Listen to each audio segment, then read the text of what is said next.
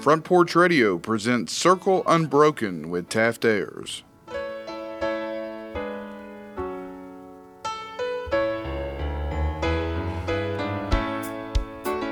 I was standing by my window on one cold and cloudy day when I saw that hearse come rolling for to carry my mother away. Will the circle be unbroken? Welcome back to Circle Unbroken. I am legitimately happy that you are here. If you have tuned in today, if you have found us on Podcast World, we are happy that you're here, and it's our hope. It's our real hope that you leave today's episode, you leave today's session or show, and you think to yourself, you know what? I needed that laugh, and we hope you also say, I'm full of hope. And so that's what we're going to do today. I've told people all the time that if you hear the gospel preached and you go to church and you hear the gospel preached and you don't leave smiling at the end, I'm not sure the gospel was really preached, because it's supposed to be full of hope. And so without further ado, I am going to welcome in somebody who I think is very hopeful, Coach Mike. Hello, how you doing? I am good, brother. You know what? I'm going to take your word. I am fantastic. That's right. I'm fantastic today, and I'm happy to be, for our dedicated listeners here, they'll appreciate this reference, I'm happy to be on a hot mic. There we go. We also want to welcome in the man, the myth, the legend, Barrett Bingham. How are you, sir? I will say I'm doing fantastic too. Good. Yeah. Good. Barrett, we joked before we started, Barrett is a man of stature. For those of you that are in radio land and you can't see this, Barrett has a physical presence. It's very important to me that everyone knows. They must know. Yeah. And our joke that we made earlier was people look at him sometimes and they say, such a big guy, and your voice is not, it's friendly, it's warm. I hope so. It's not intimidating. Yeah, I hope so. I've already been told I had to move closer to the mic, and I knew it would happen immediately. But yeah, just a big guy, and I don't sound like it, I guess. So pros and cons to that. I convinced my son when you first came to this town to do your ministry work here. I convinced my son that you'd played lineman for University of Georgia. Yeah, people believe it. It's great. Yeah, I wore a Dallas Cowboys T-shirt when we lived in Dallas. I'm just a Cowboys fan because I lived in Dallas. Whatever. Right.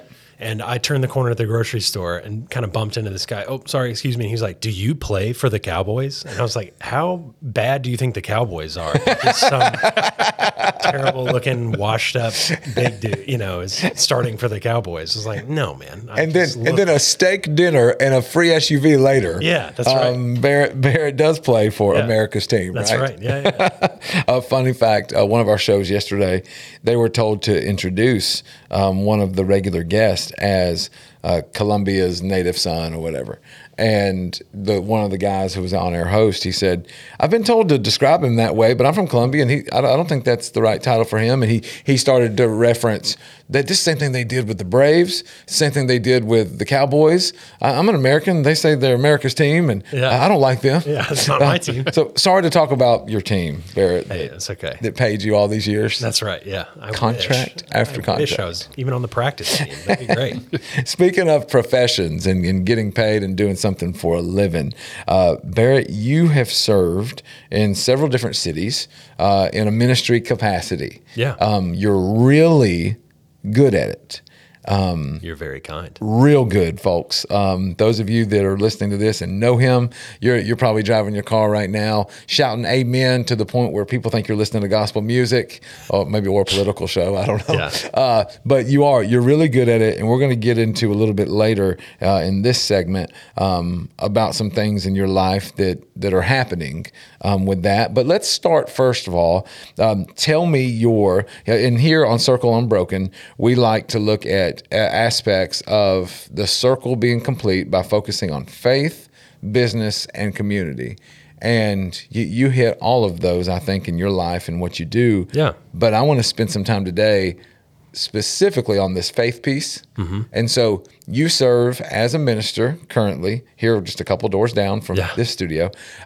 But give us your background. What led you to doing that? Yeah, I've been in student ministry working with middle school and high school kids for a decade, which makes me sound old, I guess. But early Not 30s, in this town. right? No. Early 30s. Been Right. doing it for a decade, worked in North Nashville, worked north of Dallas, and now on the west side of downtown Columbia. Right. West side. Yeah, that's right. The West Side. And have loved it. It has been great. And like you said, we'll get to kind of our next steps later. But I worked at a drug and drug and alcohol rehab for a couple of years. And that kind of stirred up something in me to like, hey, I think I have a good connection with young people and I want to, explore that gift. And so I got into ministering that kind of audience. Right. And then I was like, hey, churches pay better. Yes, they So do. that got into student ministry for churches. And, What was your major in college? communication studies. Okay, So okay. I thought I was going to write speeches, which Right. I don't even know That's fair. if that's a real job. But at some point, someone told me that was a thing. So It's a job for somebody. Yeah, somebody's right. doing it, I guess. So I thought I was going to be, I really thought I was going to be on like the Tonight Show or something. That was the Sure. ultimate dream, right? But I thought I was going to be writing jokes or writing speeches, punching speeches up, and took this wild left turn into ministry, and it's been great. I truly have felt, every year try to take stock of where I'm at and feel very called into continuing to work with students and minister to students. So I hope that answers your question. But it's been 3 stops across a decade, and have loved working with students and just kind of helping them develop a passion for kingdom work, fall in love with Jesus, fall in love with their community. And I really do love the idea of Circle Unbroken because, man, I feel right in the middle of, well, where I practice my faith is my community and my business, and all three are super interwoven for me. So trying to tease them out and separate them is often difficult for me. And so the idea of, and we've had conversations about this of like, well, shifting gears from faith into community or shifting gears from faith into business. Well, Jesus didn't own a small business. Right. We talked about that quote Yeah. before, which I really like. But for me, it's kind of all the same. They're all holding hands. And there's a lot of pros and cons to that. Oh, yeah. You look at business, and the juice for business is marketing. And I was talking yesterday on the show about my recent trip to Washington, D.C., and this is going to be like the bizarre pieces of my brain, okay? I was in the Holocaust Museum, and I was in my feels yesterday. I mean, I sat in your chair, and Coach Mike and I talked back and forth about Washington and the tenants and everything that was done there. And then when I went through the Holocaust Museum, I was very convicted. And I also had this side of me that was going, how did this stuff happen, with all of these people? And then how did these people in masses, that as sad as it was and terrible as it was that all these people lost their lives, like with just nonsense, there's this whole other group, this mass group of people that bought in to what Hitler was saying. And I couldn't figure it out. And as I was standing there, and then it hit me, like the marketing was effective. Their message, the way that they changed names of things and made them sound good, the labels they put on things to make them sound better. And so in business, in life, anytime you're trying to get anybody to pick up a product, good or bad, evil or righteous, marketing is a big piece to it. It's all about the hype. Right. The hype. I've never read a book called Hitler the Marketer, and I'm not trying to be that guy. But on the flip side of that, when we talk about hope and we talk about the message of the gospel being a good thing, you are a really good marketer when it comes to your job with the church. You communicate well. The product is put out there for the and I'm not trying to strip this down to business, but people in ministry, what do you care about? Figures? Yeah, you care about the trips. You care about buy-in. Yeah. And you've done a really good job at that piece, as far as bringing that there. No, that you're super nice, and I hate to interrupt or cut you off, but you're going to make me blush. No, thank you. And I do think you have to, there is some sort of marketing and hype around the gospel that if it's not there, you're not selling it. You're not convincing people. You're not to use the churchy word, there is evangelism, but then there's also like sharing and convincing and marketing the gospel. It's all the same thing. Right. So putting some hype spin or some, effective marketing around the gospel story is something that I feel like we should all be doing, but I feel very blessed to have been successful in doing that. And I feel like that's something that I'm very passionate about. It drives me nuts to watch other student ministers, and there's not a lot that do this, but there's some that just don't take it seriously as a professional. Right. Right. And there was a book written a while ago, Brothers, We Are Not Professionals. Right. I agree and I don't agree. Right. I get where old John Piper was coming from. Sure. But I do think we are. I think we should be. We should take this very seriously, and it should be some sort of combination of, yes, this is my faith and it is my business. I want to be a professional when it comes to, I want to find a way to measure success in student ministry, in church. Is success a quote unquote sold out auditorium? Well, maybe not. I don't know. Sure. But, finding a way to create measurables that are not just businessy measurables, but, okay, I've seen them come a long way. Well, what does that mean? I've seen this student grow. Well, what does that mean? And is that just based on a feel sometimes? And sometimes I can say, well, they didn't show up at all. Well, then the attendance started happening, and then their involvement outside of class started happening. And I'm keeping track of those things. And if you're not, I just don't think you're as effective, and it's harder to find the right hype, the right marketing for the gospel if you're not tracking those sorts of things. As a ministry heart, but also a professional, as you've mentioned. Yeah. How do you keep track of stats and metrics? Sure, that's a great question, and it is a lot of attendance, and it is a lot of. I do a lot of student interaction is what I call it. And I track my student interaction. I spend a lot of money on student interaction and tracking via conversation. Sure. Hey, do I feel like this conversation, and again, getting back to the weird combination of feeling and trying to track something, but I'm going to have once a month a meaningful conversation with every student that is part of my ministry. And is that conversation getting easier? Is it getting harder? Are we talking about the same things or not? And so being mindful of the conversation, the direction of the conversation, that's a lot of what I track. I'll track a lot of hey, are they showing up outside of Sundays and Wednesdays? Sunday and Wednesday, not enough for me. Church camp, not enough for me. Maybe at the beginning, maybe at the start, but then if we're doing the job that we should be doing, we should be seeing our older students start bringing people to church camp, Right. bringing them to Sundays and Wednesdays, and then wanting to be about the business side themselves on Monday, Tuesday, Thursday, Friday, and spending their Saturday.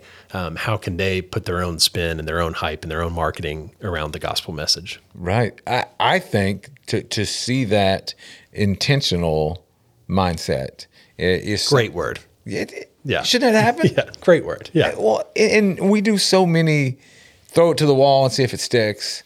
Almost accidental, haphazard things when it comes to ministry. Mm-hmm. And then we wonder why people don't take it seriously. Mm-hmm. At my years in full-time ministry, I would be approached a lot by people, and I will never say this to anybody because I think I think there's a Greek word for it. It's called baloney. There are people that will come up to you and they will say, I got hot mic. Yeah. You like that one. No, wait, that was the edited version. Yeah. But there are people the Hebrew is worse. No, there are people that will come up and they will say, when you get a real job, when you're ready to go into the real world, when you're ready to, and you're like, dude, like what? Like because I'm a part of this, like I am intentional. It is something that we're trying to do. It is marketable. You're going out every day in your business and you are trying to get somebody to pick up what it is that you're putting down, whatever the job is. And that's ministry. Mm-hmm. You know, our product is the greatest product. Sorry, not sorry. Yeah. And so now you've been in it for a decade and you got 3 kids. I do. Beautiful wife. I do. She comes from a great family. Yeah. And hard segue here. Yeah, no, that was good. And Barrett is fixing to, I'm going to put the Taft talk on it and then you correct it. Okay. That's perfect. Barrett is fixing to leave paid ministry. Okay. Yeah, I never say leave ministry or stop it because I'm like, thank you. If I'm not dead, right, I'm in ministry. Yeah, that's great. Okay? So you're fixing to leave paid ministry to, I'm going to say it this way, to take over the Empire. Yeah. Oh, that's good. Yeah. Okay. Tell the audience here what you are. I'll make it Southern. What you're fixing to do. Yeah. No, What's happening? This is the goofiest thing in the world. And we were talking about humor, and we'll talk more about it later. Sure. So I'll tell you the short version of the funniest version Okay. I can tell of this story. You mentioned I have 3 kids. We had one, and I was done. I was team one and done. That's what they all say. I was like, no, I'm good. This is very hard. I think I'm good for a while. My wife was not on the same page or the same team, one and done. Mm-hmm. And so she convinced me that we should have more kids. Right. And Fair. she That's called how me empires are built. That's right. She called me one day and said, I'm leaving this ultrasound. Where are you? And I started complaining about my day and telling her, like, I'm headed back to the office. You would not believe Walmart was crazy. Traffic is crazy. I've got so much stuff. I've got it. And she's like, great. Where are you? Pulling into the office now. And she pulled in right behind me. And I was like, that's weird. And on the phone, before we get out of our cars, I was like, well, I'm glad everything went well at the ultrasound, because if this was twins, well, we'd have to move back to the farm. That would be worst case scenario. And of course, we get out of our cars at the same time. You start pulling out the salt pepper for your shoes. Oh, worst case scenario, right? So she gets out of the car. I get out of the car. We meet behind the cars, and she's filming me. And she was like, Oh, boy. Hey, guess what? We're having twins. And I was like, my first words out of my mouth were probably, are you joking? And then right behind that was, after what I just said. Right. She was like, after what you just said. Right. I just said, twins, worst case scenario, we'll have to move back to the farm. Ha, ha, ha, jokes. We're not moving back to the farm. Fast forward a year later, my father-in-law called me, and he's wanting to retire from running his farm. And he farms thousands of acres of rice and soybeans in Northeast Arkansas. Let me say that again for the audience. Dude. Thousands of It's acres. Yeah, Go ahead. thousands of acres in Northeast Arkansas. It's all rice and soybeans now. And he called me and said, would you be at all interested? Kind of had a deal, blow up sort of thing. And he's like, I'm reevaluating some things. You and Jenna want to come take over this farm? And we have never talked about that. It's never been on our radar, except for like, he just kind of read the room and was like, no, Barrett's not. You can look at me, you can spend any amount of time with me. And he's like, no, Barrett's not going to be the farmer type. And he calls me random July afternoon and offers us the farm. And it takes us months to decide. It is September of 2022. Me and Jenna, and get our boys on board, and Sure. we're going to go do it. So I'm going to be a rice farmer in Northeast Arkansas, which is, listeners, it is not lost on me that is a bananas sentence to say, to move from student ministry into rice farming. It's weird. It's very funny to me, but we're going to figure it out. It's going to be an adventure. And I think there's also a segment of our listeners or people that might stumble upon this, especially when they hear that you're on it. And there are people that are thinking about my next move. It could be in ministry. Yeah. It could be in their day job. It could be as the cops go by. It could be running from the cops. Yeah. But Like, what is that guy's next move? we've got a guy taking over a rice farm. We got to go get it. But there's a lot of people that have questions, about that, about what it would be. What has given you? We're fixing to go to break here. What's given you the greatest peace in your transition?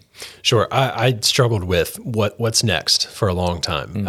Can I do student ministry into my 40s, 50s, 60s? Is that what I want to do?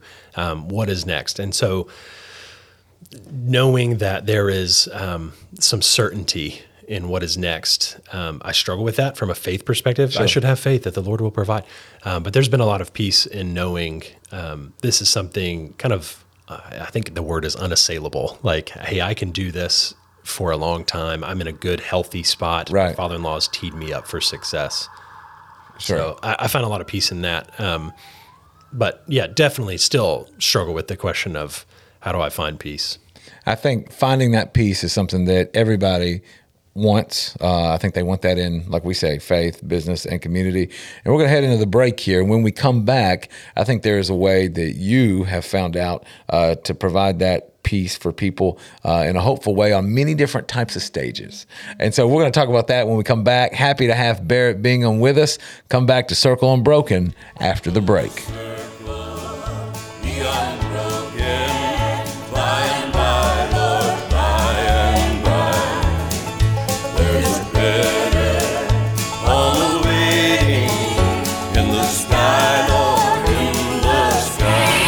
Robert Rogers at Parks Motor Sales Buick GMC. Parks Motor Sales was founded by my granddad, Bobby Parks, and my great-granddad, Julian Mays, in 1958. We've been family-owned the whole time, and being family-owned, locally owned, means you get to get your next vehicle or your existing vehicle serviced by the same people who stand in the grocery line with you, drop their kids off at the same school you do, and smile and are happy to see you when they do. So come see us at Parks Motor Sales in Columbia, Tennessee on 919 Nashville Highway or parksmotorsales.com. American Standard Heating and Air Conditioning is built to a higher standard, so you can focus on the problems in your life that actually matter, like the stair that only creaks when everyone else in the house is asleep.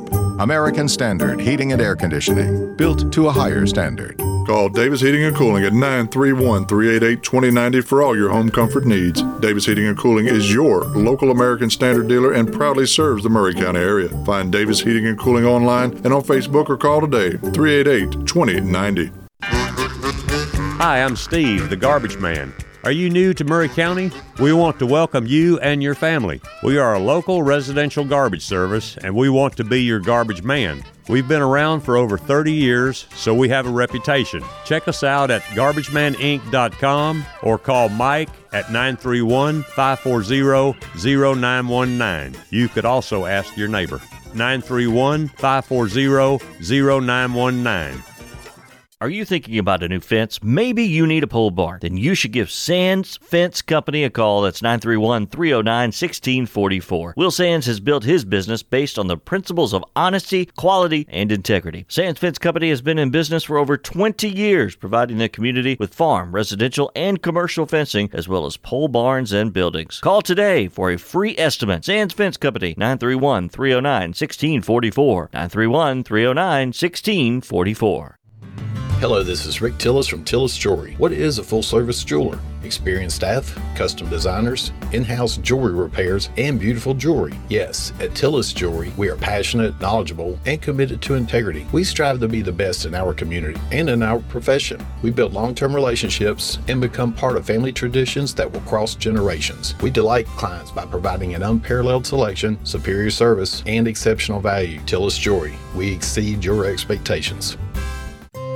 This is Elk Kennedy. The old saying is, happy wife, happy life could be more true. Many years ago, my wife, Mary Susan, had major surgery on her back, but continued with chronic pain. Doctors were saying invalid, disabled, but then she found the Dr. Gill Center for Back, Neck, and Chronic Pain in Franklin, Tennessee. It has changed our lives. We visited there recently with Dr. Wendy Toohey, saw the state-of-the-art facilities. Folks, don't take a pill. Call Dr. Gill. Go to callmepainfree.com.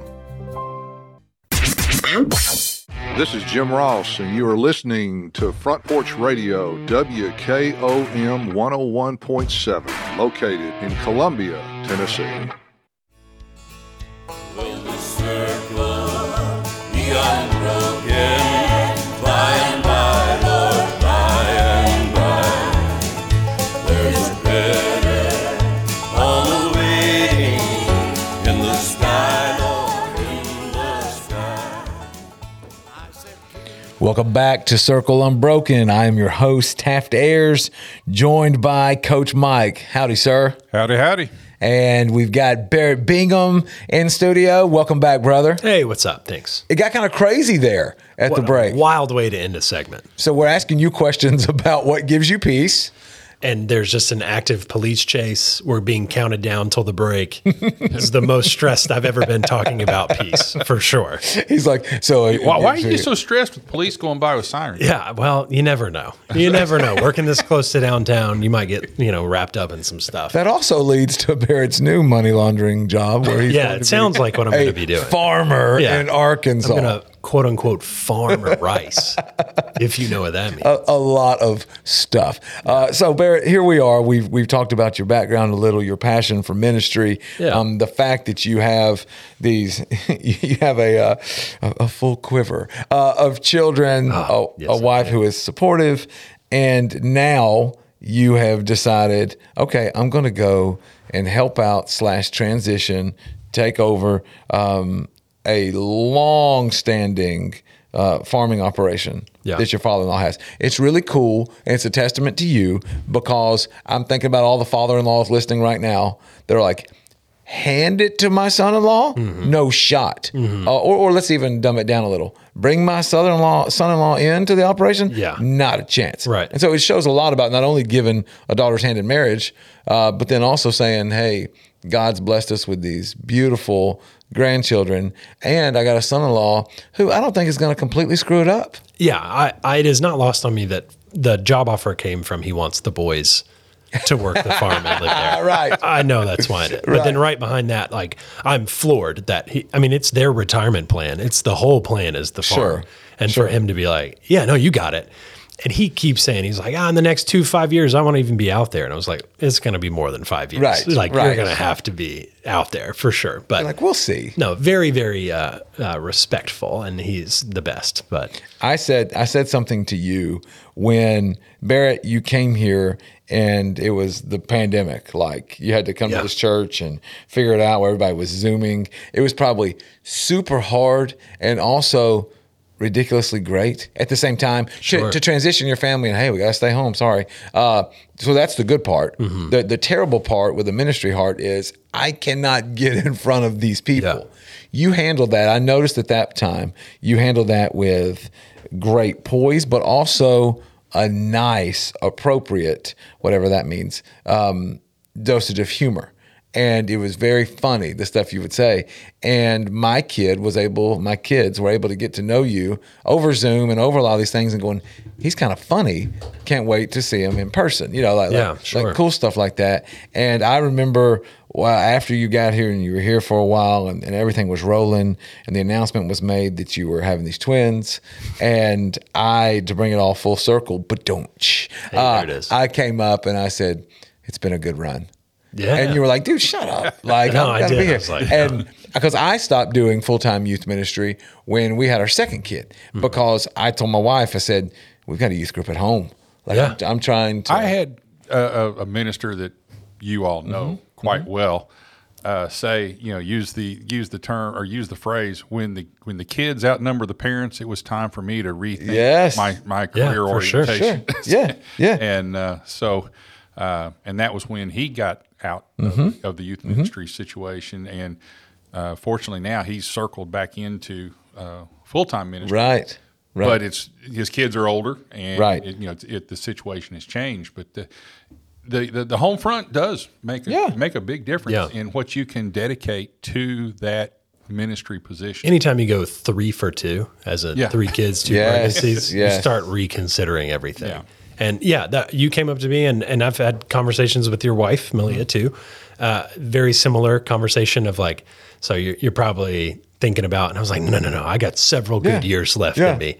I've got half a tank left. I was just psyching myself up.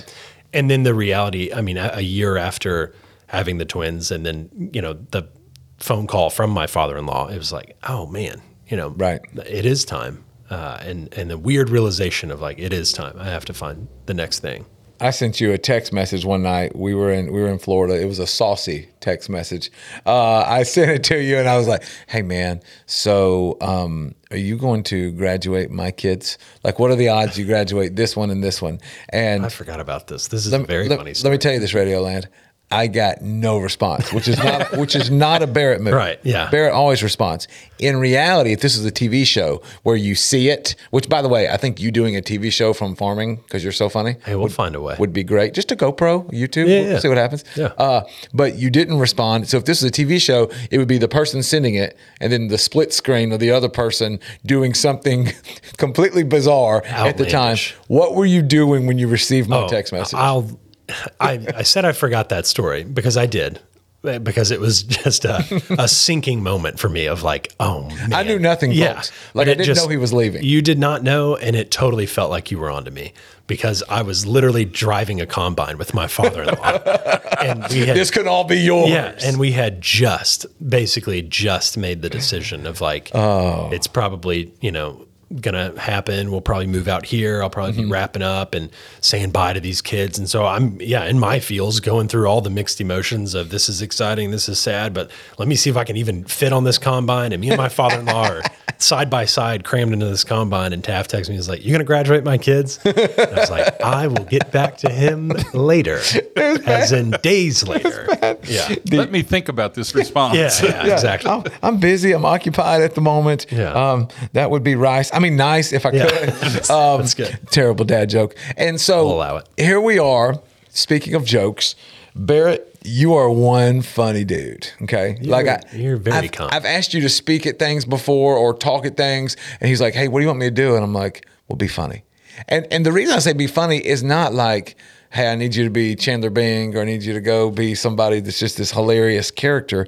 But we found, and these are studies, that people say this all the time, a good presenter of any truth, if they make people laugh at least every 7 minutes, the audience gets very open and warm to the truth that they're going to tell them. Mm-hmm. And so people sometimes are like, I want a preacher that doesn't tell jokes, or I want somebody here that's going to give us just the business at this meeting. And I'm like, whoa. If they make you laugh about anything, it's not just cheesy. It's literally taking you from a psychological position, and it's dropping your guard, and it's warming you up with a familiarity, a friendly thing. It actually kicks in these endorphins that make you go, okay, what else you got? Like, not what else you got in the next joke necessarily, but the brain kicks in, and it's almost like fertile, to use a farming illustration. It's fertile for the next truth that you're going to give them, because you already gave them a truth of, we can laugh together. Yeah. And you're good at this, even to the point where some people may not know this. You've been doing stand-up comedy. Yeah, I've done stand-up since college, for sure. Since college, maybe some terrible, ugly version of stand-up before then. But sure. And there's some real cringy stories of me. Like, I didn't really know what stand-up was or what it looked like for me to just, hey, I'm going to be telling jokes for 30 minutes at this bakery in Searcy, Arkansas. And if you want to come, great. And so I did that in college, and I've done stand-up in Nashville and was really enjoyed the open mic scene in Dallas, and got to do the Addison Improv in Dallas. And so hosted the Plano Comedy Festival and things like that. So I've done stand-up on all sorts of levels and different stages. And that's one of the things that I was most nervous about. You want to talk about not being at peace. Part of it was making the decision to, man, I have a very consistent audience of students that I can be, kind of flex that muscle, if we want to use that terminology, like use that skill of making them laugh for a purpose, for something more meaningful. And now moving away from that, I'm not going to have that consistency in that, and giving up that stage, if you want to use that too, like giving up the Sunday, Wednesday stage, giving up the opportunities, like when Taft is going to let me come and speak or ask me to come speak somewhere. Sure. Moving away from that and moving to, well, what does that stage look like in farming is a whole nother question. I don't know if we want to go there, but yeah, something I'm consistently and constantly maybe thinking of, well, how do we make this funny? Because like you said, studying communications in college, it's stuff that's known, it's stuff that is studied, it's talked about all the time. And if you can make it funny, people are going to listen. People are going to be interested. And it makes it real. It makes it relatable. It makes it conversational. So it is, man, we're hitting on all the things I'm passionate about, from student ministry and humor / comedy. And I think they overlap way more than we give them credit for. I think that I think you can read the Bible and you can see the humor. I taught, here's a funny story. I taught men's class down the road, and I decided to teach the men the book of Esther. Yeah, and there you go. I did Ruth and Esther, and the whole purpose was I wanted them to get in the car with their wives after and think, what did y'all study tonight, Esther? Be like, no, that's our book. Like, all throughout the book, if you do any kind of scholarly research on it, which I leave other people to do. Sure. But if they do that, there's humor all throughout it, almost in a satirical way of this clown is doing what, and this king thought what, and they really like all these different feelings and thoughts that they had. And so in order to teach that, and to put it out there, when you look at it, it's not a sin to laugh, people, especially in the religious world. There's an old quote that talks about one of the marks of a great religion is one that you can joke about. And it's not like, haha, LOL at God. It's saying, hey, anything that you're a part of, a school, a religion, an organization that you know really well. Like you did a bit recently. I call them bits. You did something recently for a local gathering of youth ministers, a revival retreat. Yeah. And I bet you that stuff. I bet you were able to go, we are one. Yeah. And I know what I can crack on. Yeah. As a group of ministers or students. Right. Yeah. Isn't this weird? Right. One thing I think people kind of lose sight of is who was the group that really liked being around Jesus? Were the kids. He said, "Let the kids come to me." And I don't know if you've ever worked with a bunch of kids. If you stay serious all the time with kids, you're done. It's not going to happen. Right. And the kids loved being around Jesus. So he had to. There was some humor. There was some joy. There was some laughing. Yeah, the guy is selling out mountainsides. Yeah, thousands of people coming and listen. So, the humor part, basically, to quote an old Broadway show, it's that sugar that makes the medicine go down. Right. Yeah. Right. If you can laugh at it a little bit, they'll listen. A lot of times it may be initially listen to what are you going to say next to make me laugh, and that's when you got the hook in them that you can actually say something that's going to make a difference in their life. Yeah. Well, and everybody points to, like the go-to Jesus joke. It would have been funny when he was like, you're trying to get this sawdust out of your brother's eye, and you've got this giant plank. And he's probably acting that out, and he's probably very funny about it. And it has to be humorous if thousands of people, I always say he's a rock star teacher because he's drawing huge audiences that are hanging on every word. Part of it has to be funny.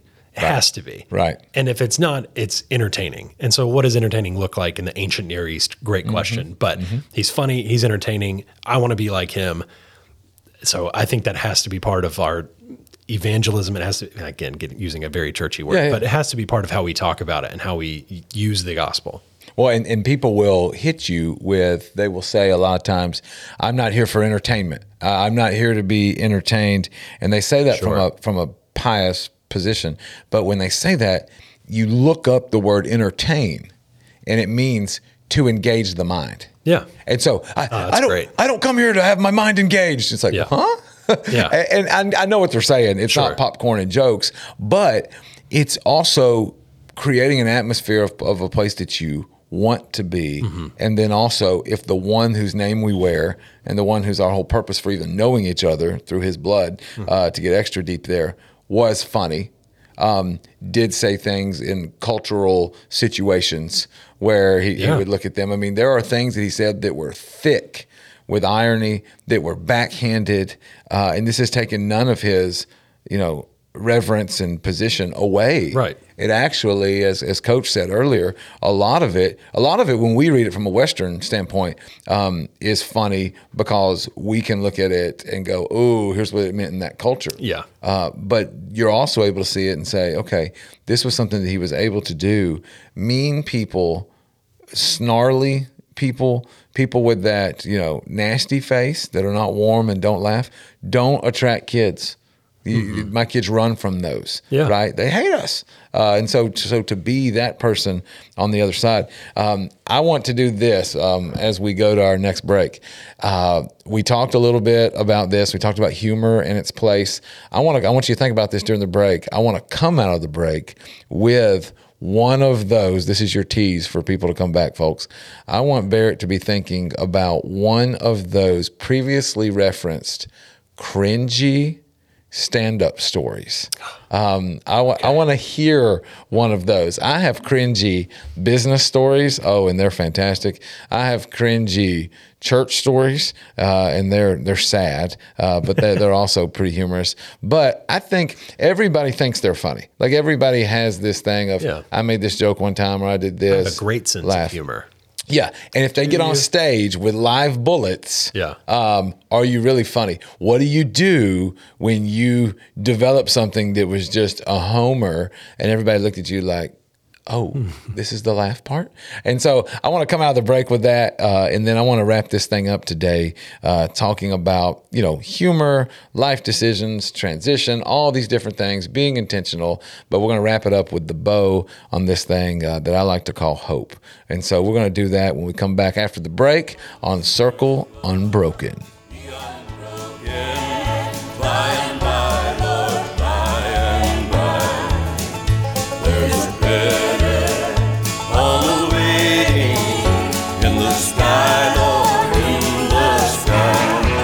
Columbia Chrysler Dodge Jeep Ram Fiat, you can always count on us for a great selection of late model, low mileage, one owner vehicles. All have been thoroughly inspected and are ready to go. You can even save time and buy online with our online shopping tool. Looking to sell your vehicle? Great news! We're paying top dollar for your trade. All makes, all models, and in any condition. Trade in and trade up today. At Columbia Chrysler Dodge Jeep Ram Fiat, you can count on us.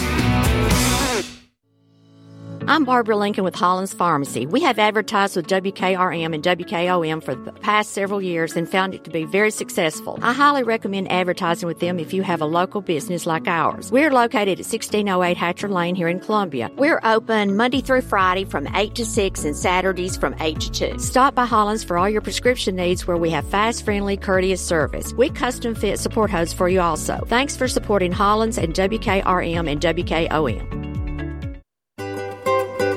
For 40 years, the Jeweler's Bench has worked hard for their customers and provided the highest quality jewelry at the best price. They keep going back. Recent renovations have allowed them to expand their inventory. More high-quality jewelry, custom vintage and estate pieces, and professional jewelry and watch repairs. They also buy gold. The Jeweler's Bench, still here, still great service. 808 Trotwood Avenue, Columbia. Hey, this is Derek Ransom with 10 Pin Alley, voted #1 family entertainment center in Murray County. We offer 32 bowling lanes, giant arcade, laser tag, bumper cars, and a full cafe and bar menu. We also specialize in group events, kids and adult birthday parties, company parties, sports team parties, and holiday parties. We're located at 322 East James Campbell Boulevard in Columbia. Call us today at 931-381-BOWL or visit us at 10pin.com. 10 Pin Alley, it's where the good times roll.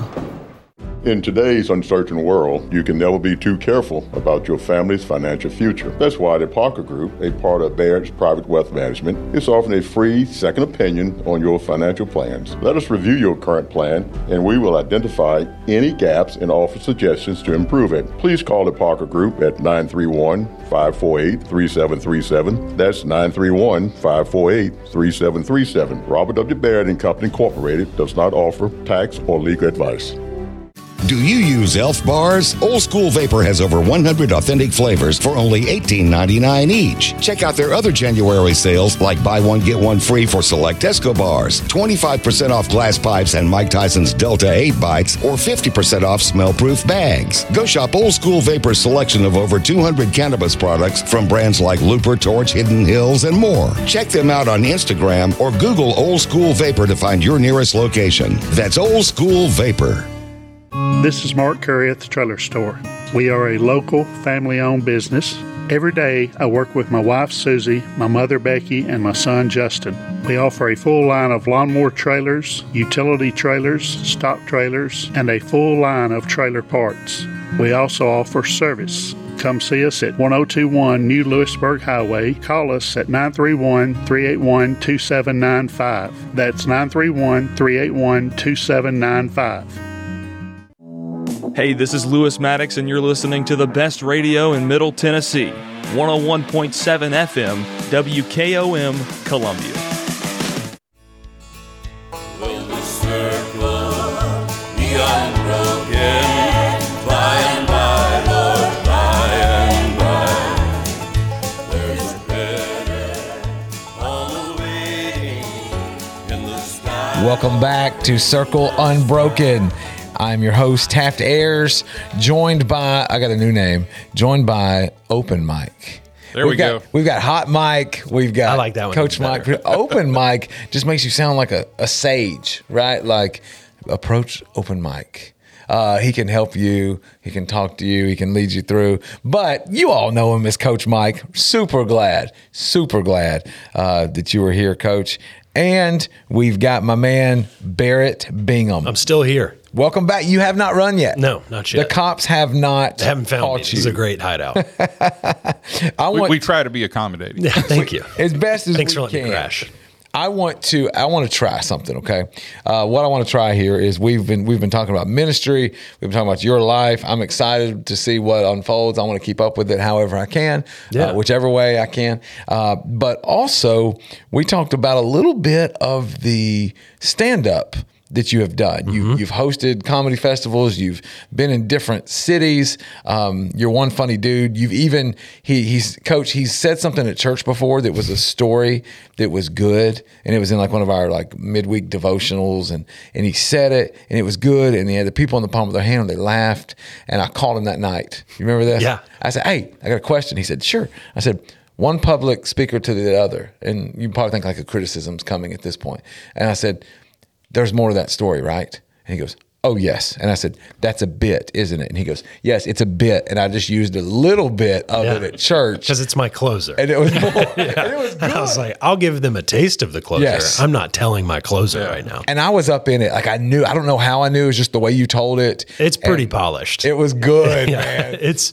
was a pretty good. clean cut joke and, beginning, middle, and end. Yes. And I was pleasantly surprised that you kind of picked up on it. I was like, oh, good. It feels like a joke. He knows what's going on. Yes, But, it was good. yeah. And I felt like I was in on the secret.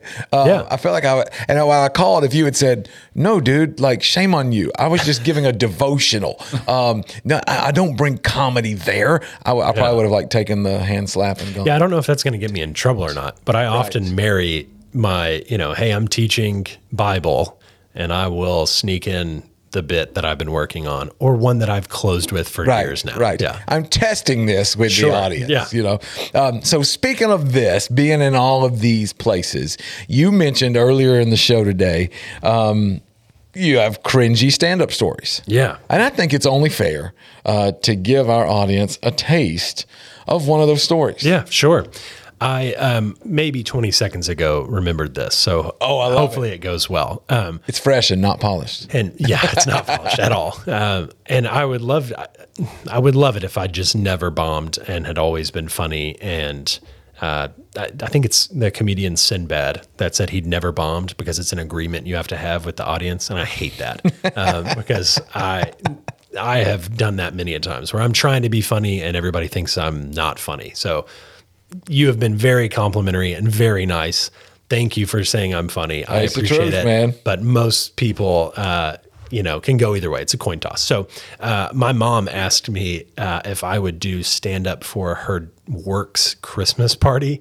Okay. That is worst case scenario. I should have said no, but it had been a while since I'd done it. So I was itching to get on stage, have a mic in my hand, tell my jokes, tell my story, stay fresh.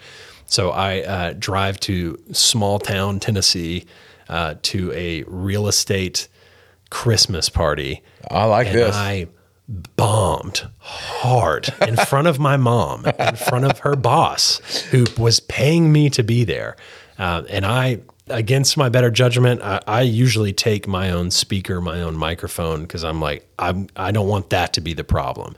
And I let him talk me out of bringing it in. I had it in the truck, and he was like, no, use this Bluetooth mic. So it's cutting in and out the whole time. Most people there are older. They're having a hard time hearing me. What they can hear, they don't care for, So I was supposed to do an hour, which is about the max amount of comedy you can do for an audience. And I flew through all of it in about 30 minutes because there was zero feedback, zero give and take.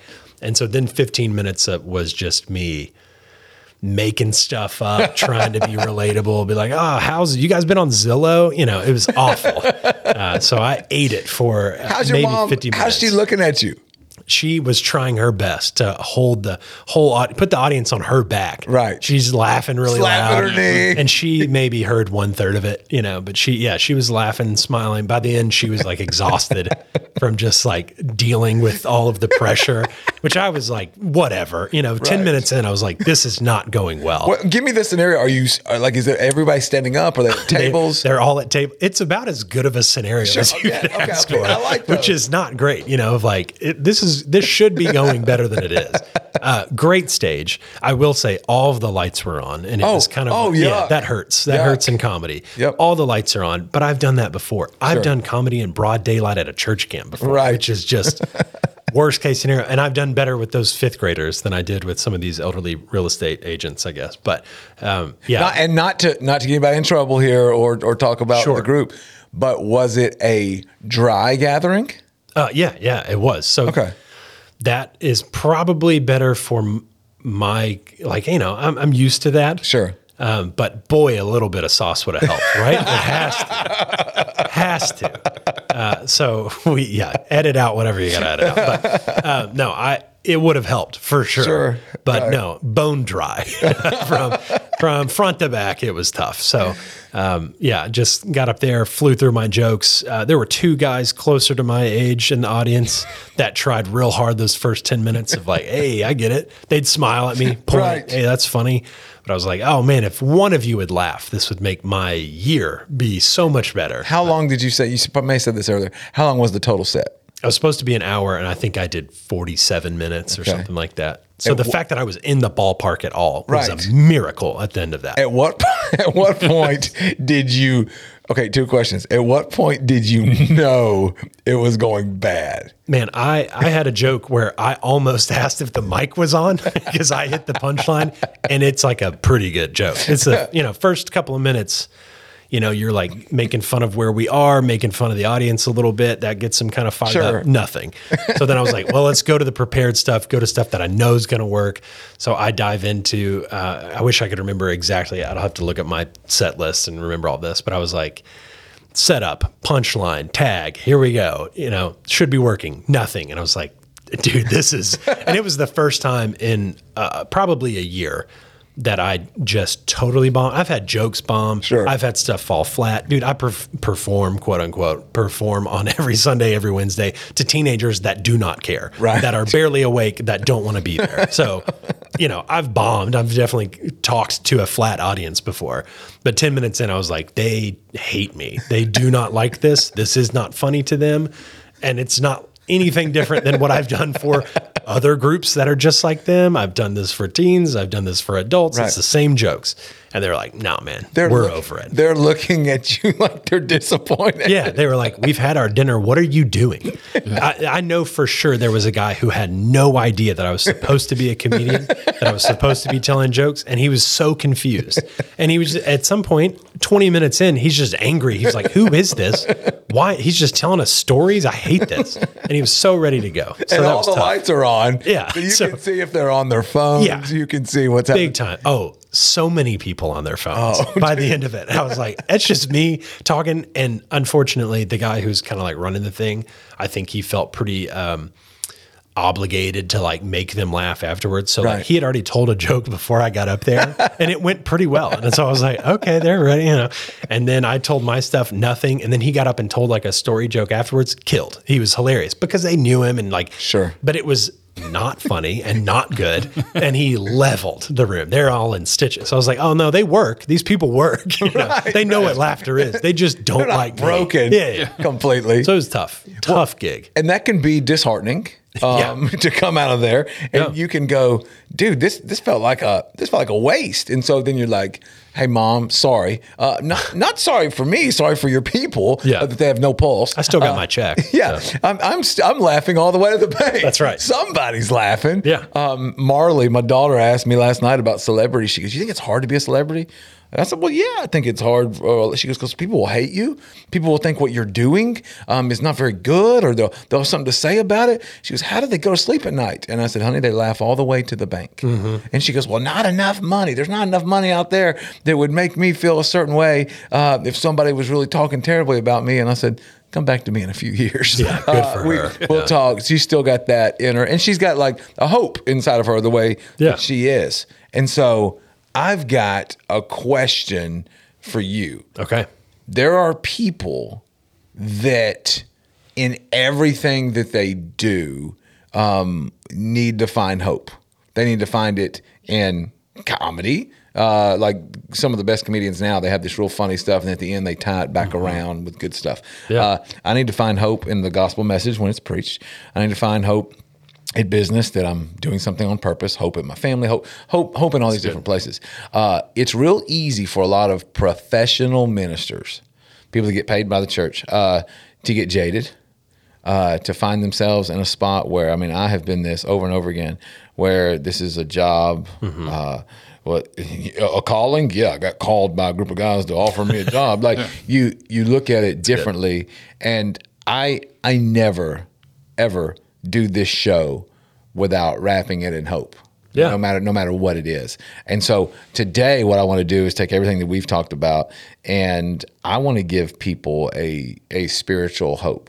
Yeah. A hope for church, for frustrations, for anything. And so I know you're not done, because if you're not dead, it's not too late. You know what I'm saying? That's good. Try to tell people that all the time. So with you, what I want to ask is this, Barrett, on your way out of professional ministry, okay? I'm using the Chris Farley air quotes, folks.